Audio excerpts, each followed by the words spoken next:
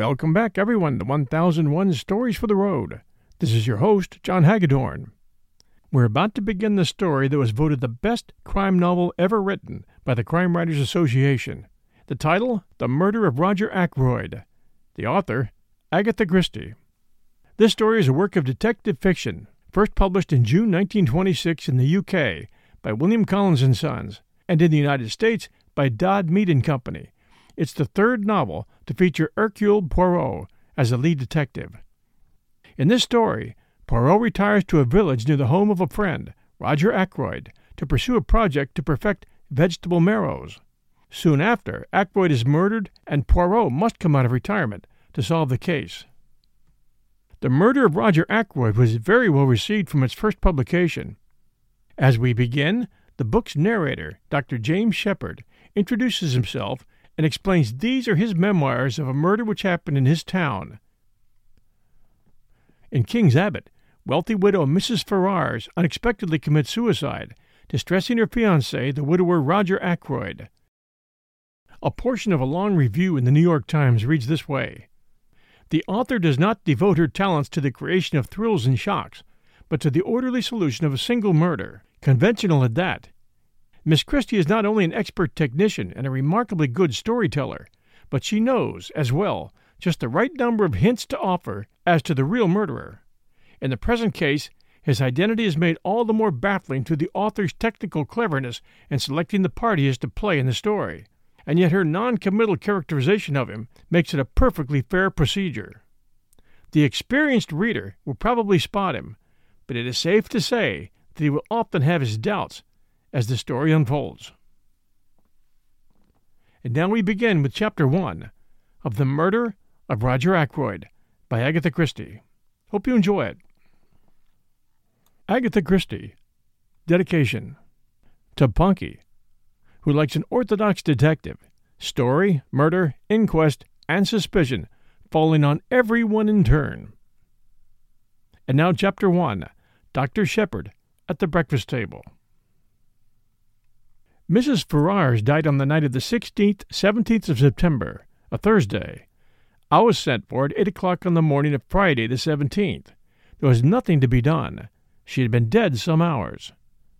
It was just a few minutes after 9 when I reached home once more. I opened the front door with my latchkey, and purposely delayed a few moments in the hall, hanging up my hat and the light overcoat that I had deemed a wise precaution against the chill of an early autumn morning. To tell the truth, I was considerably upset and worried. I am not going to pretend that at that moment I foresaw the events of the next few weeks. I emphatically did not do so, but my instinct told me that there were stirring times ahead. From the dining room on my left there came the rattle of teacups and the short, dry cough of my sister Caroline. "Is that you, James?" she called. An unnecessary question, since who else could it be? To tell the truth, it was precisely my sister Caroline who was the cause of my few minutes' delay. The motto of the mongoose family, so Mr. Kipling tells us, is, "Go and find out." If Caroline ever adopts a crest, I should certainly suggest a mongoose rampant. One might omit the first part of the motto. Caroline can do any amount of finding out by sitting placidly at home. I don't know how she manages it, but there it is. When she goes out, it's not to gather in information, but to spread it. At that, too, she's amazingly expert. It was really this last-named trait of hers which was causing me these pangs of indecision. Whatever I told Caroline now concerning the demise of Mrs. Ferrars would be common knowledge all over the village within a space of an hour and a half. As a professional man, I naturally aim at discretion. Therefore, I have got into the habit of continually withholding all information possible from my sister. She usually finds out just the same, but I had the moral satisfaction of knowing that I am in no way to blame. Mrs. Ferrars' husband died just over a year ago, and Caroline has constantly asserted, without the least foundation for the assertion, that his wife poisoned him. She scorns my invariable rejoinder that Mr. Ferrars died of acute gastritis, helped on by habitual overindulgence in alcoholic beverages. The symptoms of gastritis and arsenical poisoning are not, I agree, unlike. But Caroline bases her accusation on quite different lines. You've only got to look at her, I've heard her say. Mrs. Ferrars, though not in her first youth, was a very attractive woman, and her clothes, though simple, always seemed to fit her very well. But all the same, lots of women buy their clothes in Paris and have not, on that account, necessarily poisoned their husbands. As I stood hesitating in the hall, with all this passing through my mind, Caroline's voice came again, with a sharper note in it. "What on earth are you doing out there, James? Why don't you come and get your breakfast?" "Just coming, my dear," I said hastily. "I've been hanging up my overcoat." "You could have hung up half a dozen overcoats in this time." She was quite right. I could have. I walked into the dining room, gave Caroline the accustomed peck on the cheek, and sat down to eggs and bacon. The bacon was rather cold. "You've had an early call," remarked Caroline. "Yes," I said. "King's Paddock, Mrs. Ferrars." "I know," said my sister. "How did you know?" "Annie told me." Annie's the house parlour-maid, a nice girl, but an inveterate talker. There was a pause. I continued to eat eggs and bacon. My sister's nose, which is long and thin, quivered a little at the tip, as it always does when she's interested or excited over anything. "Well?" she demanded. "A bad business. Nothing to be done. Must have died in her sleep." "I know," said my sister again. This time I was annoyed. "You can't know," I snapped. "I didn't know myself until I got there, and I haven't mentioned it to a soul yet. If that girl Annie knows, she must be a clairvoyant." "It wasn't Annie who told me. It was the milkman. He had it from Ferrars' cook."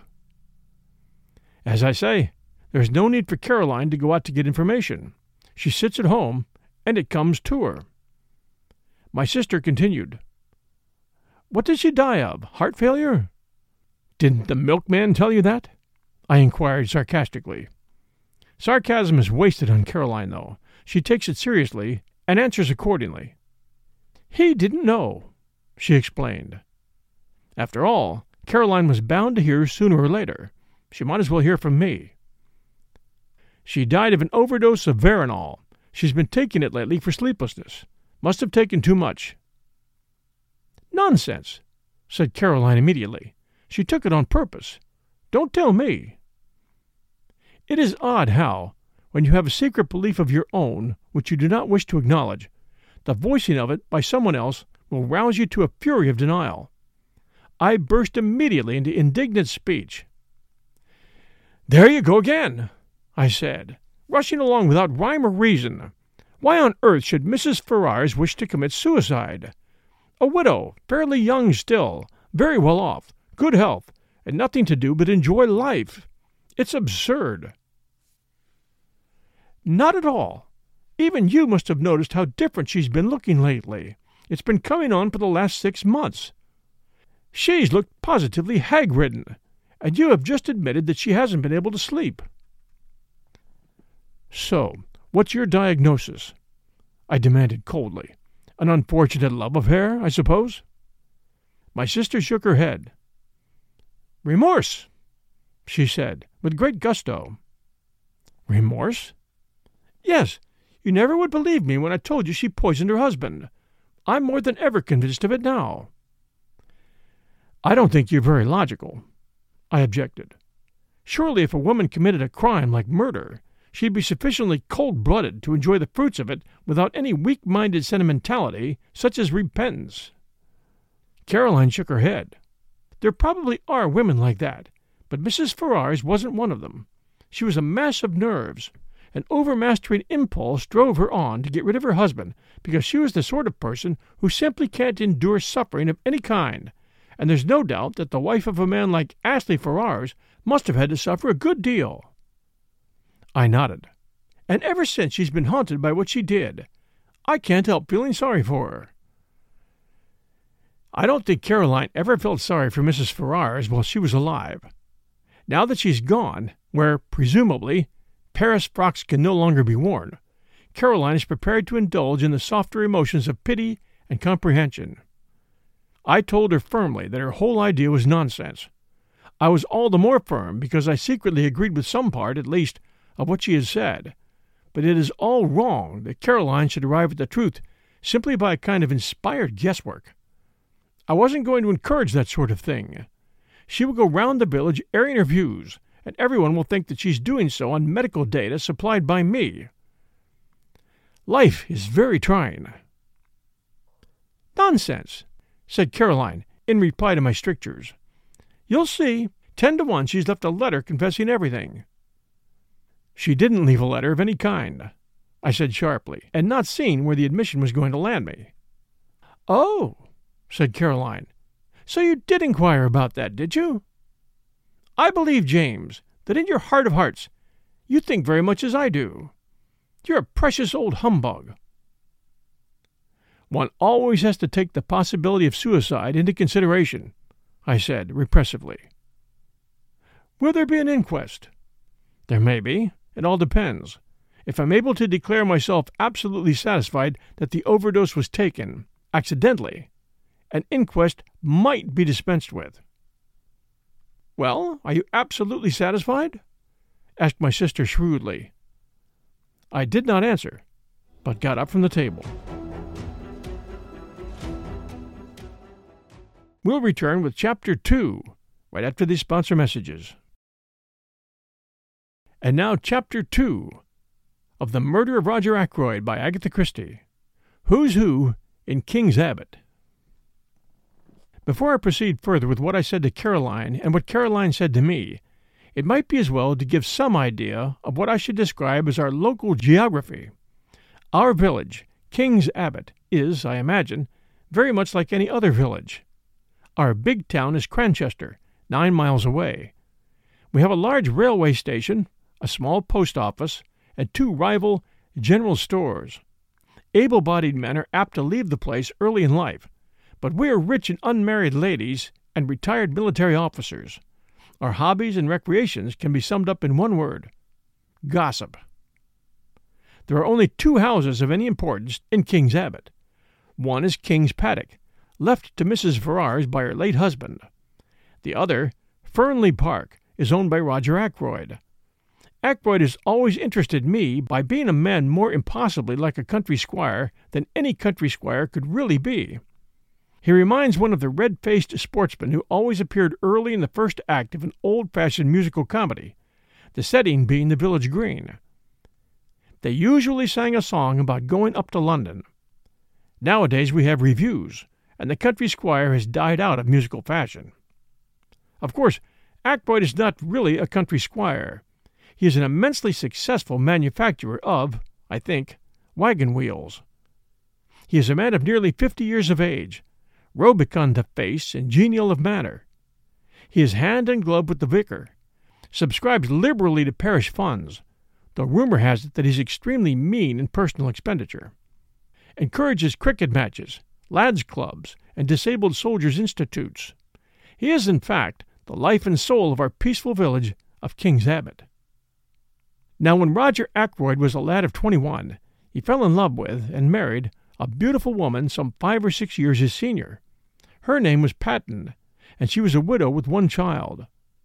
The history of the marriage was short and painful. To put it bluntly, Mrs. Ackroyd was a dipsomaniac. She succeeded in drinking herself into her grave 4 years after her marriage. In the years that followed, Ackroyd showed no disposition to make a second matrimonial adventure. His wife's child by her first marriage was only 7 years old when his mother died. He is now 25. Ackroyd has always regarded him as his own son, and has brought him up accordingly. But he has been a wild lad, and a continual source of worry and trouble to his stepfather. Nevertheless, we are all very fond of Ralph Patten in King's Abbot. He is such a good-looking youngster, for one thing. As I said before, we are ready enough to gossip in our village. Everybody noticed from the first that Ackroyd and Mrs. Ferrars got on very well together. After her husband's death, the intimacy became more marked. They were always seen about together, and it was freely conjectured that at the end of her period of mourning, Mrs. Ferrars would become Mrs. Roger Ackroyd. It was felt, indeed, that there was a certain fitness in the thing. Roger Ackroyd's wife had admittedly died of drink. Astley Ferrars had been a drunkard for many years before his death. It was only fitting that these two victims of alcoholic excess should make up to each other for all that they'd previously endured at the hands of their former spouses.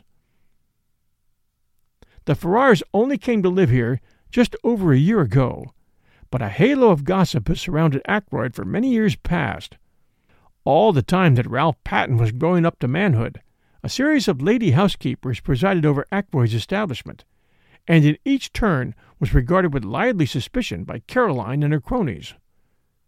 It's not too much to say that for at least 15 years the whole village has confidently expected Ackroyd to marry one of his housekeepers. The last of them, a redoubtable lady called Miss Russell, has reigned undisputed for 5 years, twice as long as any of her predecessors. It is felt that but for the advent of Mrs. Ferrars, Ackroyd could hardly have escaped.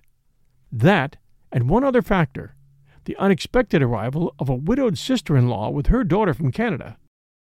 Mrs. Cecil Ackroyd, widow of Ackroyd's ne'er-do-well younger brother, has taken up her residence at Fernley Park, and has succeeded, according to Caroline, in putting Miss Russell in her proper place. I don't know exactly what a proper place constitutes. It sounds chilly and unpleasant, but I know that Miss Russell goes about with pinched lips, and what I can only describe as an acid smile, and that she professes the utmost sympathy for poor Mrs. Ackroyd, dependent on the charity of her husband's brother. She would be heard to say, "The bread of charity is so bitter, is it not? I should be quite miserable if I did not work for my living." I don't know what Mrs. Cecil Ackroyd thought of the Ferrars affair when it came on the tapis. It was clearly to her advantage that Ackroyd should remain unmarried. She was always very charming, not to say gushing, to Mrs. Ferrars when they met. Caroline says that proves less than nothing. Such have been our preoccupations in King's Abbot for the last few years. We have discussed Ackroyd and his affairs from every standpoint. Mrs. Ferrars has fitted into her place in the scheme. Now there's been a rearrangement of the kaleidoscope. From a mild discussion of probable wedding presents, we've been jerked into the midst of tragedy. Revolving these and sundry other matters in my mind, I went mechanically on my round.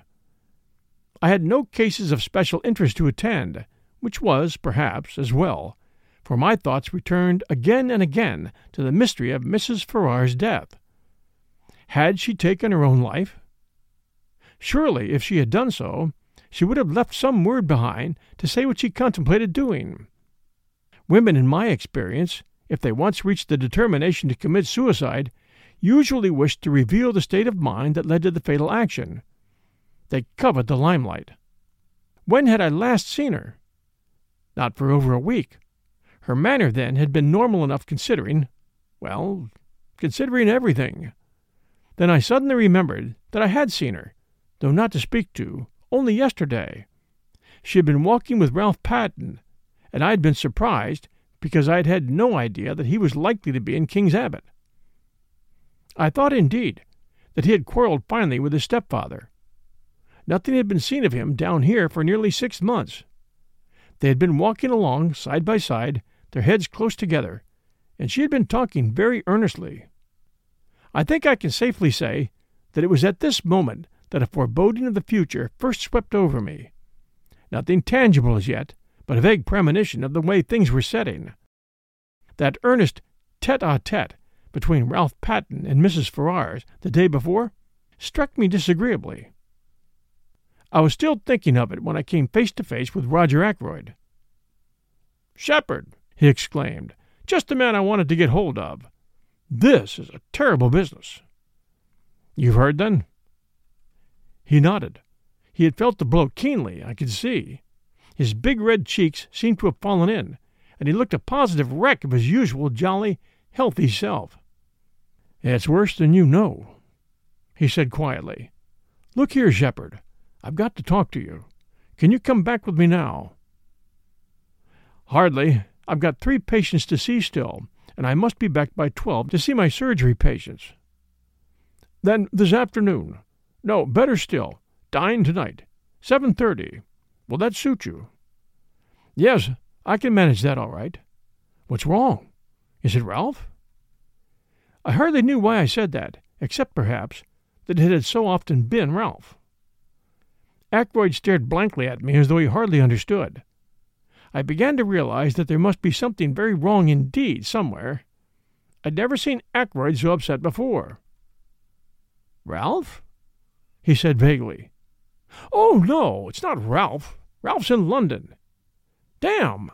Here's old Miss Gannett coming. I don't want to have to talk to her about this ghastly business. See you tonight, Shepherd. 7:30. I nodded, and he hurried away, leaving me wondering. Ralph in London? But he had certainly been in King's Abbot the preceding afternoon. He must have gone back to town last night or early this morning, and yet Ackroyd's manner had conveyed quite a different impression. He had spoken as though Ralph had not been near the place for months. I had no time to puzzle the matter out further. Miss Gannett was upon me, thirsting for information. Miss Gannett has all the characteristics of my sister Caroline, but she lacks that unerring aim in jumping to conclusions which lends a touch of greatness to Caroline's maneuvers. Miss Gannett was breathless and interrogatory. Wasn't it sad about poor dear Mrs. Ferrars? A lot of people were saying she'd been a confirmed drug-taker for years. So wicked the way people went about saying things. And yet, the worst of it was, there was usually a grain of truth somewhere in these wild statements. No smoke without fire. They were saying, too, that Mr. Ackroyd had found out about it and had broken off the engagement, because there was an engagement. She, Miss Gannett, had proof positive of that. Of course, I must know all about it. Doctors always did. But they never tell. Do they? And all this with a sharp, beady eye on me to see how I reacted to these suggestions. Fortunately, long association with Caroline has led me to preserve an impassive countenance and to be ready with small, non-committal remarks. On this occasion, I congratulated Miss Gannett on not joining in ill-natured gossip. Rather a neat counterattack, I thought. It left her in difficulties, and before she could pull herself together, I had passed on. I went home thoughtful to find several patients waiting for me in the surgery. I had dismissed the last of them, as I thought, and was just contemplating a few minutes in the garden before lunch when I perceived one more patient waiting for me. She rose and came towards me as I stood somewhat surprised. I don't know why I should have been, except that there is a suggestion of cast iron about Miss Russell, a something that is above the ills of the flesh. Ackroyd's housekeeper is a tall woman, handsome but forbidding in appearance. She has a stern eye and lips that shut tightly, and I feel that if I were an under-housemaid or a kitchen-maid, I should run for my life whenever I heard her coming. "Good morning, Dr. Shepherd," said Miss Russell. "I should be much obliged if you would take a look at my knee." I took a look, but truth to tell, I was very little wiser when I had done so. Miss Russell's account of vague pains was so unconvincing that with a woman of less integrity of character, I should have suspected a trumped-up tale. It did cross my mind for one moment that Miss Russell might have deliberately invented this affection of the knee in order to pump me on the subject of Mrs. Ferrars' death. But I soon saw that there, at least, I had misjudged her. She made a brief reference to the tragedy, and nothing more. Yet she certainly seemed disposed to linger and chat. "Well, thank you very much for this bottle of liniment, Doctor," she said at last. "Not that I believe it will do the least good." Well, I didn't think it would either, but I protested in duty bound. After all, it couldn't do any harm, and one must stick up for the tools of one's trade. "I don't believe in all those drugs," said Miss Russell, her eyes sweeping over my array of bottles disparagingly. "Drugs do a lot of harm. Look at the cocaine habit." "Well, as far as that goes, it's very prevalent in high society." I'm sure Miss Russell knows far more about high society than I do, so I didn't attempt to argue with her. "Just tell me this, Doctor," said Miss Russell. "Suppose you're really a slave of the drug habit. Is there any cure?" One cannot answer a question like that offhand. I gave her a short lecture on the subject, and she listened with close attention. I still suspected her of seeking information about Mrs. Ferrars. Now, Veronal, for instance, I proceeded. But, strangely enough, she didn't seem interested in Veronal. Instead, she changed the subject and asked me if it was true that there were certain poisons so rare as to baffle detection. "Ah," I said, "you've been reading detective stories." She admitted that she had. "The essence of a detective story," I said, "is to have a rare poison, if possible something from South America that nobody's ever heard of, something that one obscure tribe of savages uses to poison their arrows with. Death is instantaneous, and Western science is powerless to detect it. Is that the kind of thing you mean?" "Yes. Is there really such a thing?" I shook my head regretfully. "I'm afraid there isn't. There is curare, of course." I told her a good deal about curare, but she seemed to have lost interest once more. She asked me if I had any in my poison cupboard, and when I replied in the negative, I fancy I fell in her estimation. She said she must be getting back, and I saw her out at the surgery door just as the luncheon gong went. I should never have suspected Miss Russell of a fondness for detective stories. It pleases me very much to think of her stepping out of the housekeeper's room to rebuke a delinquent housemaid, and then returning to the comfortable perusal of The Mystery of the Seventh Death, or something of that kind. Thank you for joining us today for Chapters 1 and 2 of The Murder of Roger Ackroyd by Agatha Christie. If you're enjoying our show, please do take a moment and send us a review. Reviews are greatly appreciated. Until next Sunday night at 5 p.m. Eastern Time, everyone, stay safe, and we'll be back soon with more chapters from The Murder of Roger Ackroyd by Agatha Christie. This is John Hagedorn, and this is 1001 Stories for the Road podcast.